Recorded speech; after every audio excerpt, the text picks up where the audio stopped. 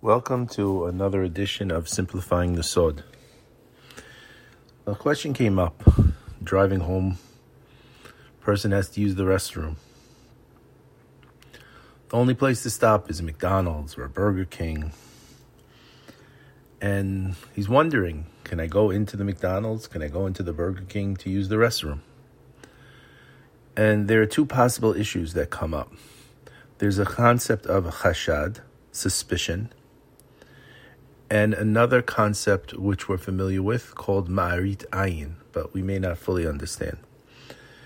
Chashad, suspicion, relating to going into the Burger King or the McDonald's, means that my walking in may get someone to think and say, oh, David went into McDonald's for a Big Mac, or he went into Burger King for a Whopper. And that would be them accusing me of something. The second, ma'arit ayin, would really be where they see me walking into McDonald's or Burger King, and they say, oh, if the rabbi's going into McDonald's or Burger King, it must be okay to eat in McDonald's and Burger King. It must be kosher. And because of that, I would have to avoid going in. But the question is that true? Do I have to not go to the restroom and use the restroom? If I have to use the restroom, what do I do? So it really extends much beyond that. It extends in how we look at things in Judaism. And isn't there a requirement to judge another person favorably? We begin this week's parashah with the words Ele Pikudei. These are the accountings of the Mishkan. Mishkan ha'edut asher pakad al pi Moshe. And the Midrash asks, why was there a need for Moshe Rabbeinu to make an accounting of the materials in the Mishkan? We know that Hashem describes Moshe as Ne'eman be'kol beti, as the faithful, trustworthy in all my house. If Hashem is saying that the trustworthy guy is Moshe, why would Moshe need to prove to everyone that he's not? I remember years ago I wrote that maybe the possibility is Moshe was doing this because he wanted to make sure that no one would accuse anybody else. No one would accuse the people working on the Mishkan. Betzalel, Aholiav, all the craftspeople, that they may have stuck some gold in their pockets, or some of the silver, or some of the fine fabrics, the techelet, the argaman. And in order to protect them, he does the accounting, because anytime you're involved in a public endeavor, it's important to do an accounting. But the Midrash continues and says, unfortunately, what happened is people did suspect Moshe. It says the letzim, the gossipers, the scoffers, was speaking badly about him. As Moshe walked by, one was saying, look how fat his neck is. And his friend responded, what do you expect from the person who's in charge of the Mishkan? They were suspicious that Moshe gained wealth and inferred that he stole from the donations to the Mishkan. And the rabbis tell us when Moshe Rabbeinu heard this, he immediately made an accounting of the materials to show nothing was missing. It's interesting also, the accounting wasn't made by Moshe Rabbeinu. He had the Levi'im do, so to say, an independent accounting to show that everything was proper. Now we have to wonder, if Hashem says that Moshe is the most trusted in his household, why does Moshe have to worry about the scoffers? And if their accusations were worthy of the rabbis recording them, what's going on here? And where did they get this idea that Moshe must have gained his wealth from the Mishkan? It's important to remember that when Bnei Israel left Egypt, they went each to their Egyptian neighbors and they, so to say, borrowed from them. They took things, and those things weren't going to get returned. At the time when Bnei Israel was borrowing, What was Moshe Rabbeinu doing? Moshe Rabbeinu was retrieving the coffin of Yosef HaSadik. Everyone else was dealing with the money, and he was getting the coffin. In addition, we saw that when the Egyptians died after the splitting of the sea, the people also gathered more wealth. Moshe was involved in taking care of the people. And so the people assumed Moshe had nothing.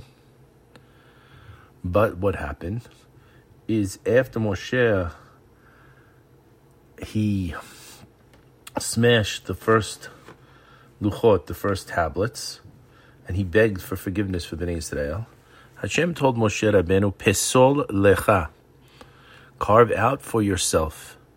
And the rabbis tell us that Moshe carved out the luchot, the second luchot, out of sapphire. And there was a quarry of sapphire for him to carve it out of. And Hashem told him, Pesol lecha, everything that you carve out, everything left over, is for you. So Moshe at that point had a huge, huge collection of sapphire, which would make him very wealthy. So Bnei Israel maybe didn't realize that this is what happened, and they therefore accused Moshe of taking from the Mishkan. We see how far scoffing can go. Even someone that might be a righteous person, he's causing a lot of trouble. And Moshe Rabbeinu wanted to stop this trouble, and therefore he arranges for the accounting.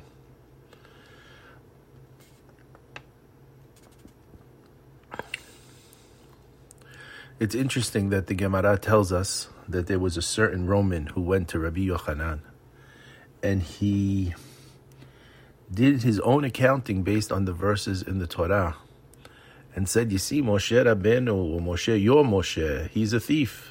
And Rabbi Yochanan had to sit down and go over point by point to show him that he misunderstood. But we also see that there were a couple of occasions when Moshe became concerned. One is the accounting on the gold is not so great, and the rabbis tell us that it's interesting that the people who would complain are not the people who give the gold. The big donors know who they're giving to. It's the small donors who want to have a big mouth, who say, hey, maybe he took something. The other interesting thing is when he took the silver from the machasita shekel, which went towards the sockets which supported the posts of the Mishkan. There were 100 sockets. Each socket weighed 1 kikar. So there's 100 kikar of silver relating to 600,000 half shekel. And then we had a little more because there were another 3,000 or so people. He wondered what happened to that silver, and Moshe forgot that it was in fact used for the hooks that connected the tapestries one to another. And the Midrash tells us that the hooks started singing to remind Moshe that they were there. So it wasn't such a simple thing. It wasn't simple at all. But Moshe Rabbeinu was abiding by something that he himself said. If we remember the story of Reuven and Gad, what happened? Later on we see Reuven and Gad come to Moshe Rabbeinu before the nation's ready to go into the land, and they say to Moshe, listen Moshe, we have lots of sheep, we have lots of flocks, we have lots of cattle. Let us stay on this side of the Jordan where we can take care of our cattle, because there's a lot of grass here on this side of the Jordan. And Moshe Rabbeinu is upset with them. And he says to them, should your countrymen go and fight and you're going to stay here? And they say, no. They say, we're not going to return into our homes until every one of Bnei Israel receives his inheritance. And we see that Bnei Reuven, Bnei Gad, what do? Not only do they lead the army and they fight for the 7 years of the conquest, they remain for the 7 years of the division of the land. And Moshe Rabbeinu tells them, when the land is then conquered before Hashem, you could return. And he tells them you could return free of any obligation before Hashem and in Israel. And the words are used are V'hitem neki'im. You shall be innocent in the eyes of God and the eyes of Israel. And this statement, V'hitem neki'im, you should be clean in the eyes of God and the eyes of Israel, is what Moshe Rabbeinu is using. Of course Hashem knows, Bechol Beti, in all my house, it's Moshe that's truthful. It's Moshe that's Ne'eman. But Moshe wants to make sure that he also appears in the eyes of Bnei Israel also as truthful.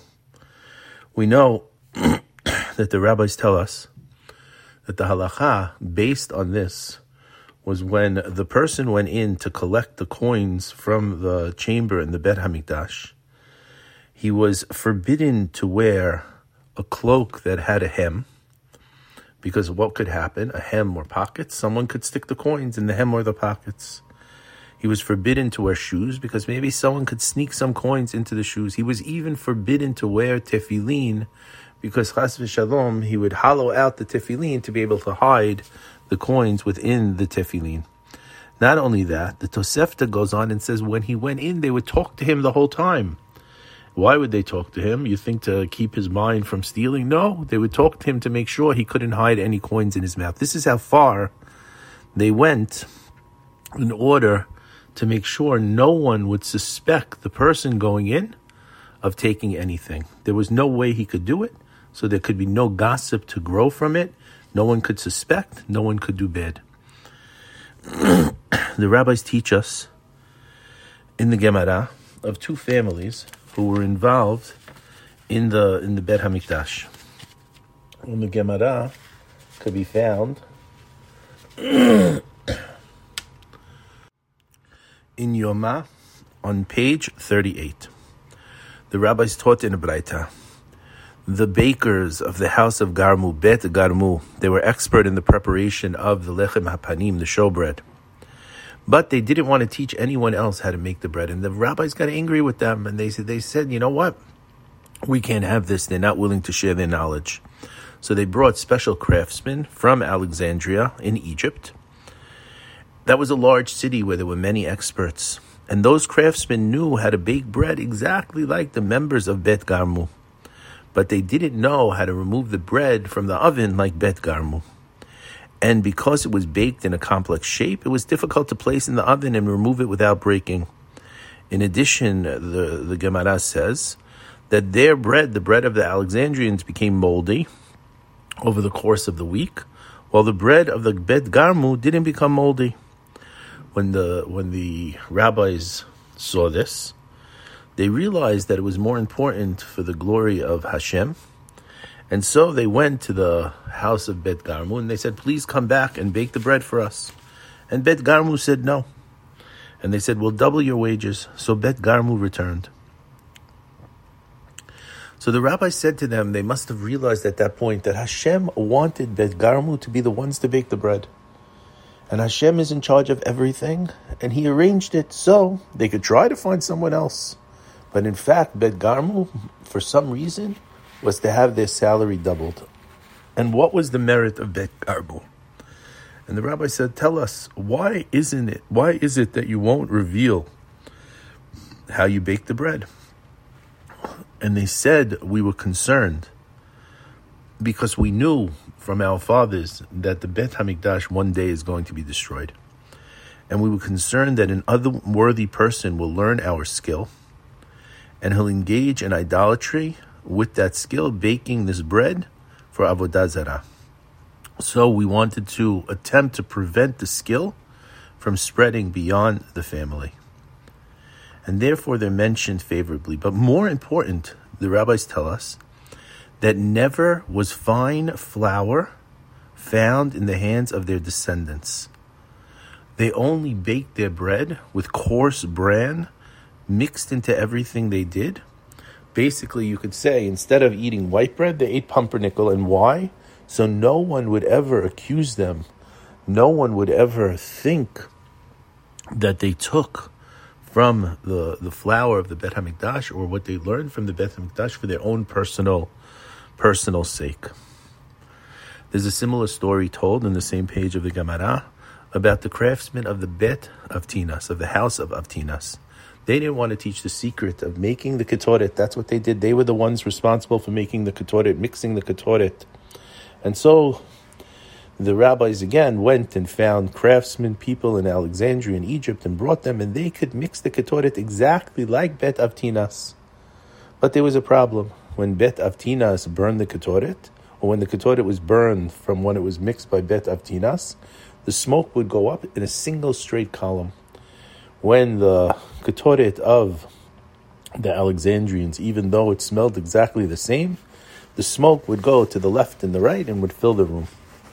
And so the rabbis came to Bet Avtinas and they said, please come back and please do your job. And they said no.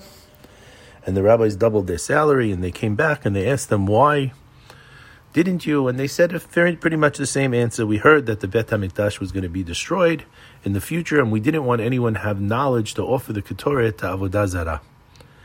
And the rabbis went further. They said they're mentioned favorably because never did a perfumed bride emerge from their homes. And when they marry a woman from a different place, they stipulate with her that she will not perfume herself.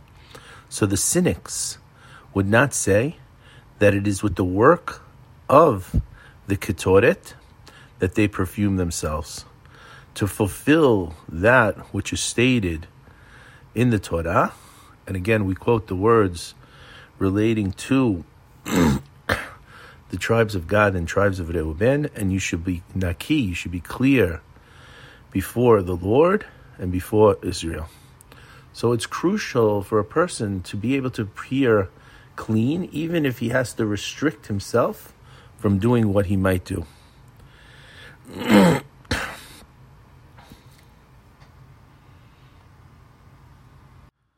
And I think all of this relates to this idea of chashad, of suspicion. We see that Rab Shimon Bar Yochai holds that one of the reasons why the Torah requires that pe'ah be the corner of the field left unharvested for the poor, and it should be left at the end of the harvesting, was because of chashad, suspicion. If the owner of the field set aside an unharvested corner at the beginning or middle, the poor would come and take what is theirs before the end of harvesting, and people passing by might think that nothing was set aside for the poor. We also have another halakha to prevent hashad, and that halakha is that on Hanukkah, a person who lives on a corner and he has an entrance to his home on each side of the corner, that person has to light a Chanukiah at each door of the house. One facing, say he lives on the corner of Avenue J and Ocean Parkway. One corner has to face Avenue J where there's a door, and one corner has to face Ocean Parkway where there's a door. And the reason they say is so that someone shouldn't think that the owner of the house did not fulfill the commandment to light the menorah to light the Chanukiah on Hanukkah. Like we said, there's another way of looking at it. There's another way we say called Ma'arit Ayin. Ma'arit Ayin is appearances. We know that today it's very common to use milk alternatives. We have almond milk, we have oat milk, we have all of these different milks that people use, and non-dairy milk. But we can all remember, at least the older ones of us, when we went to a wedding or a bar mitzvah and they served coffee at the end, the coffee would be served in the non-dairy creamer carton. And it was necessary to use the carton, and you couldn't just serve it in a small pitcher. And the reason was that people shouldn't be chashash that they're serving milk. Or no, it shouldn't be ma'arit ayin, thinking that someone can serve milk and it's okay to serve milk at the end after a meat meal. We have a halakha from the Gemara. If someone was going to serve almond milk, he would have to serve the almonds. He would have to have the almonds surrounding the milk so people knew for sure that it was almond milk. We have other halachot like this in the Gemara.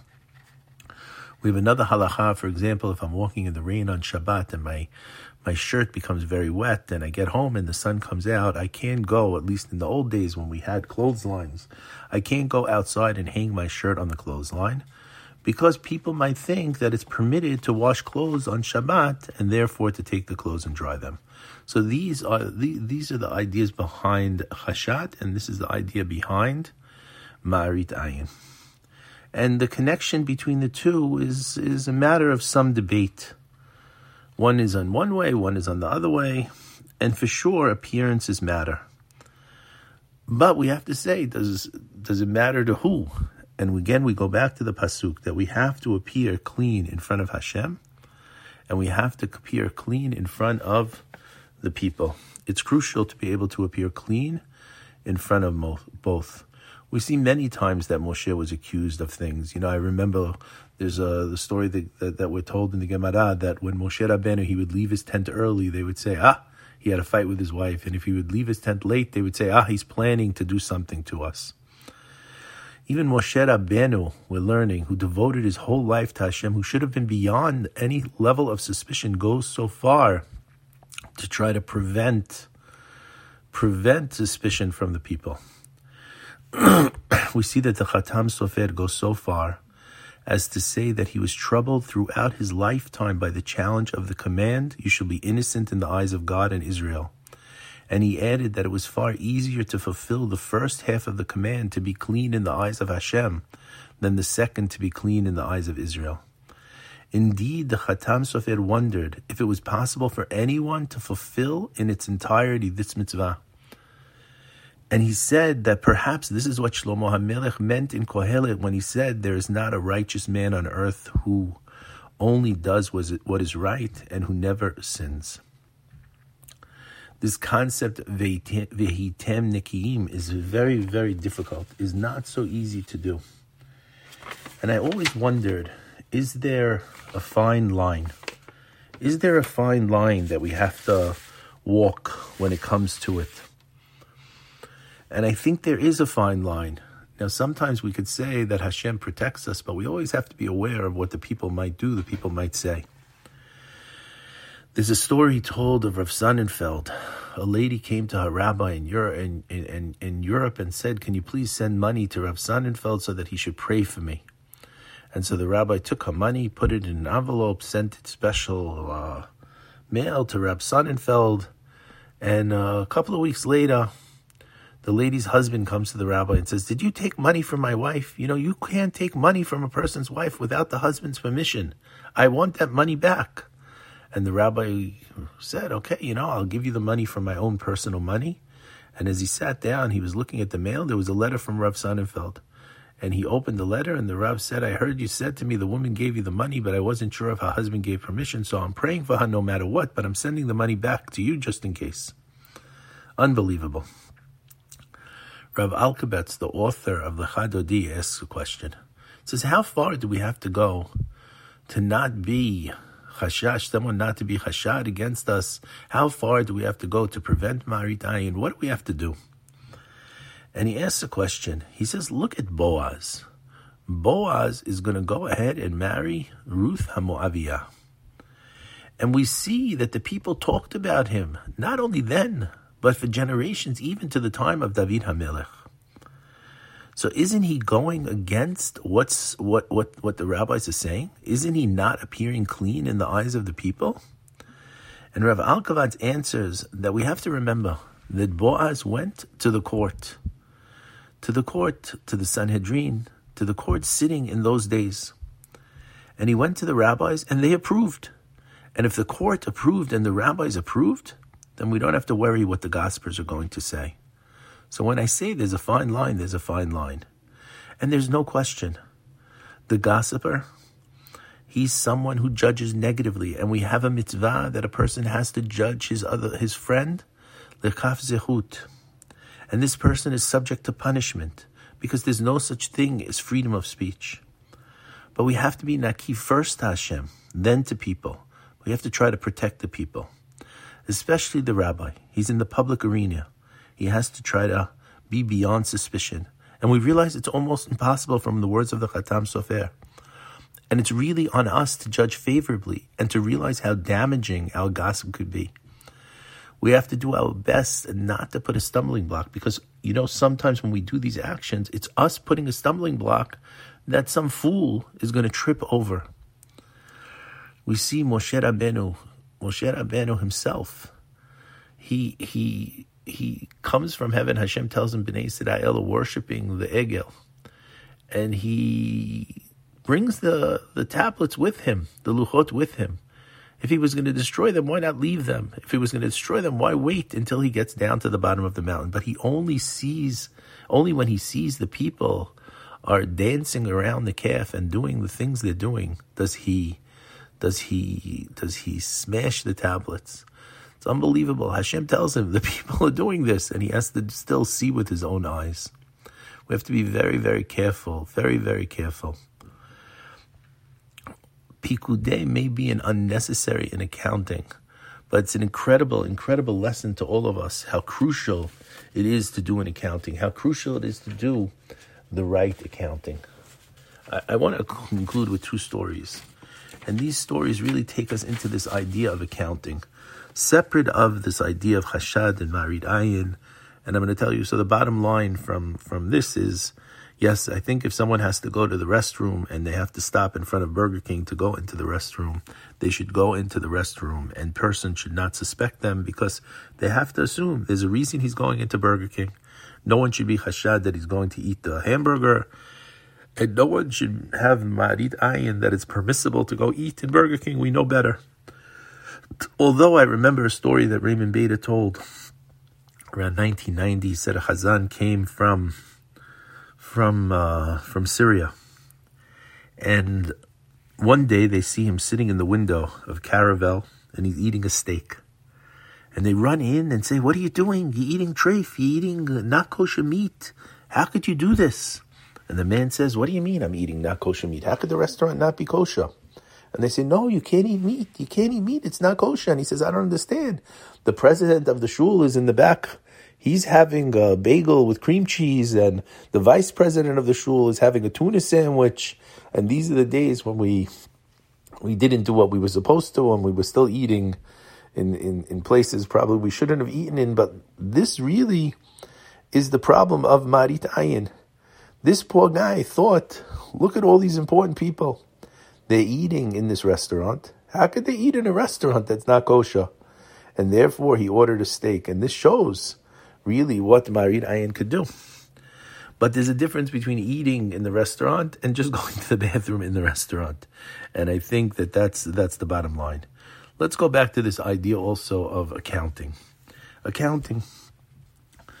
The parasha begins, Ele Pikudei. These are the accounts. These are the accounts. And the Or HaChaim HaKadosh writes, the word Ele comes to exclude any other counting of man, for the counting of man is limited, whereas the counting of the Mishkan was for all eternity. For there in the Mishkan dwelled Hashem, the God of the world. And now the question is, what does the Or HaChaim mean? Why is only the accounting for this Kedusha something that's forever, while all other accountings are not? And I saw a beautiful story posted by Rabbi Yonatan Halevi, and he says he was reading this Or HaChaim and he was very confused, and then he remembered a story that we've told about Dan Yitzchak Abarbanel. Dan Yitzchak Abarbanel, who we simply refer to as Abarbanel after his commentary on the Chumash,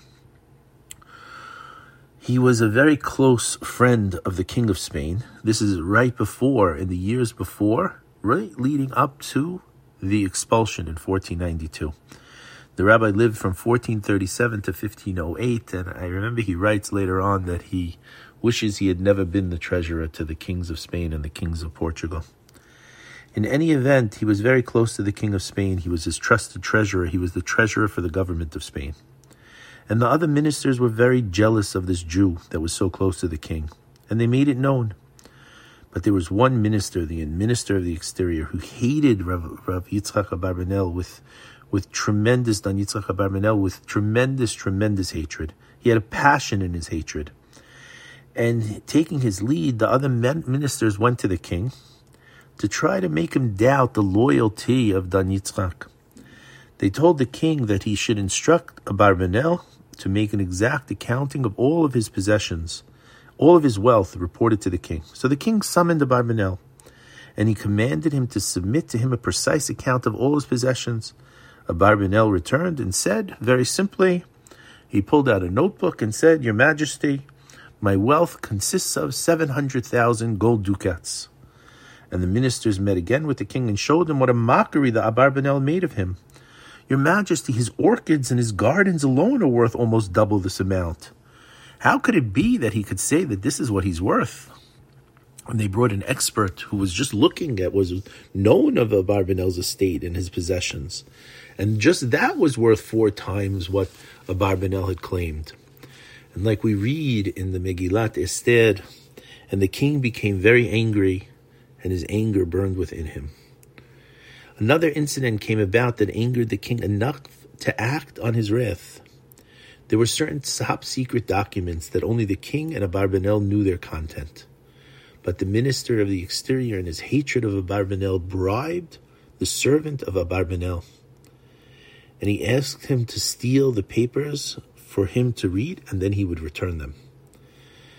And the servant did. He took the money, he brought the papers, he put the papers back. No one would know the better.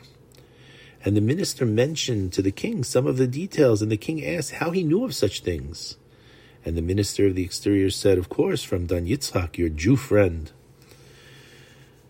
And the king became very angry. And he decided, if this Dan Yitzchak is doing this and not revealing his money, and doing this and revealing the secrets of the king, he needs to be killed. But he was worried. Dan Yitzchak was loved by the people. He had made Spain flourish. As the treasurer of the government, he had done many, many things to make the country successful. And he knew if he killed him outright, the people would be very upset because he was so important to the people. So he wanted to kill him in a very secret way. He remembered that on the outskirts of the city, there was a brick factory.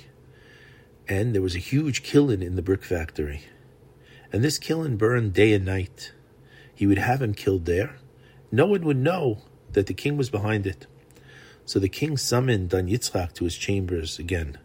He told him he had a secret letter that had to be delivered to the owner of the brick factory immediately. And he couldn't trust anyone to do it. Abarbanel, who was a faithful servant to the king, readily agreed to deliver the letter. It was sealed with the special seal of the king. Little did he know the contents of the letter. It was a secret message to the owner of the factory, and it was written immediately upon receiving this letter without any questions. Take the man who delivered the letter, take this man and cast him into the fiery furnace to his death. And it was signed and sealed by the king of Spain. So the Abarbanel got together his chariot. He ordered the quote-unquote loyal servant to take him to the factory as soon as possible. And that morning early they left the city. And as they were driving into the city, they were on the road and they were passing by a village. And a man is standing outside on the road leading to the village, and he sees the wagon, the chariot coming towards him, and he flags it down. And Abarbanel sees the man, and he tells his servant to stop, and he asks the man, "What's wrong?" And he says, "Oh, a miracle that you're here, Dan Yitzchak. My wife gave birth. Today is the Brit Milah. All the people in the house waiting for the Brit Milah, but the Mohel, he's fallen ill, and he can't come to circumcise the child. So I thought maybe I would find someone on the road who could help, and Hashem made a miracle, and here you are. You are here. Please come and help me." And Abarbanel thought, he says, "I have a problem. I'm supposed to deliver this letter on behalf of the king, but at the same time, I have the mitzvah of the King of Kings. You know what? We're already on the road. We're not far from the brick factory." So he handed the letter to his loyal servant and told the servant to quickly bring it to the brick factory. Don't stop for anything. And when he's done, come back to the town. Gave him the address to pick him up.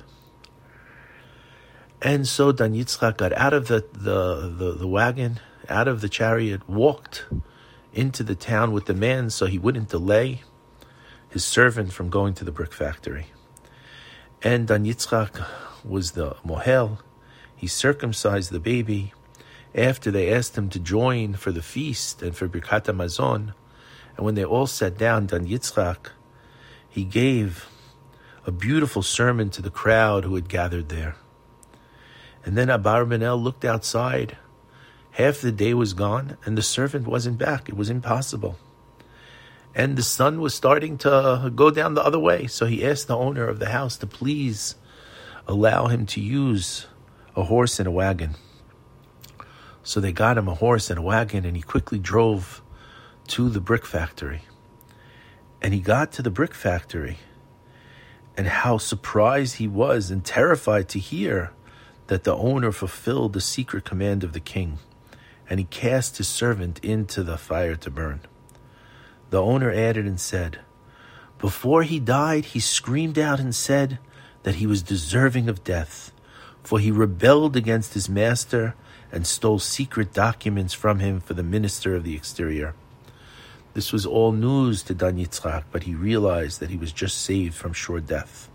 How? By fulfilling the mitzvah of Hashem and helping out the Yehudim.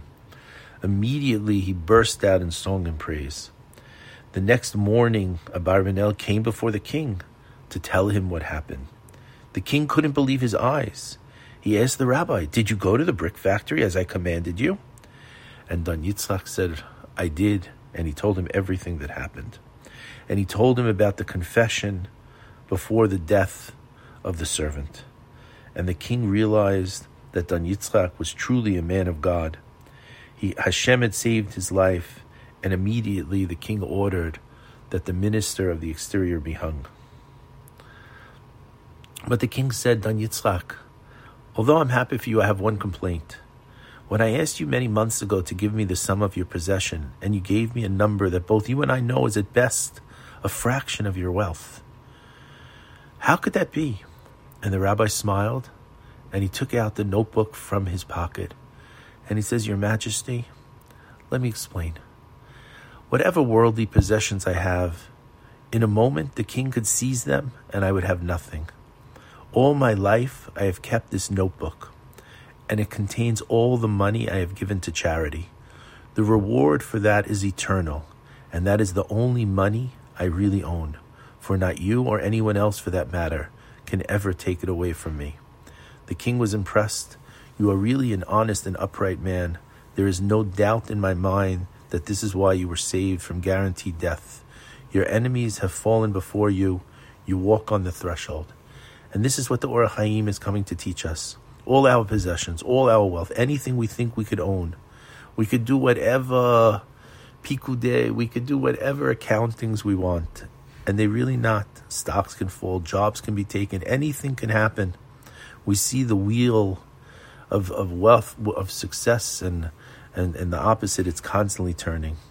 But what can we account to ourselves? That which we did for others. The tzedakah and the mitzvot, those are attached to us forever. It's crucial to remember this. I want to close with one other story. This is a story I heard from Ephraim Shapiro. He tells a story in the name of his father. And again, it's to show what an accounting can do, what we can do with what we have. The year was 1951. It was a Friday afternoon.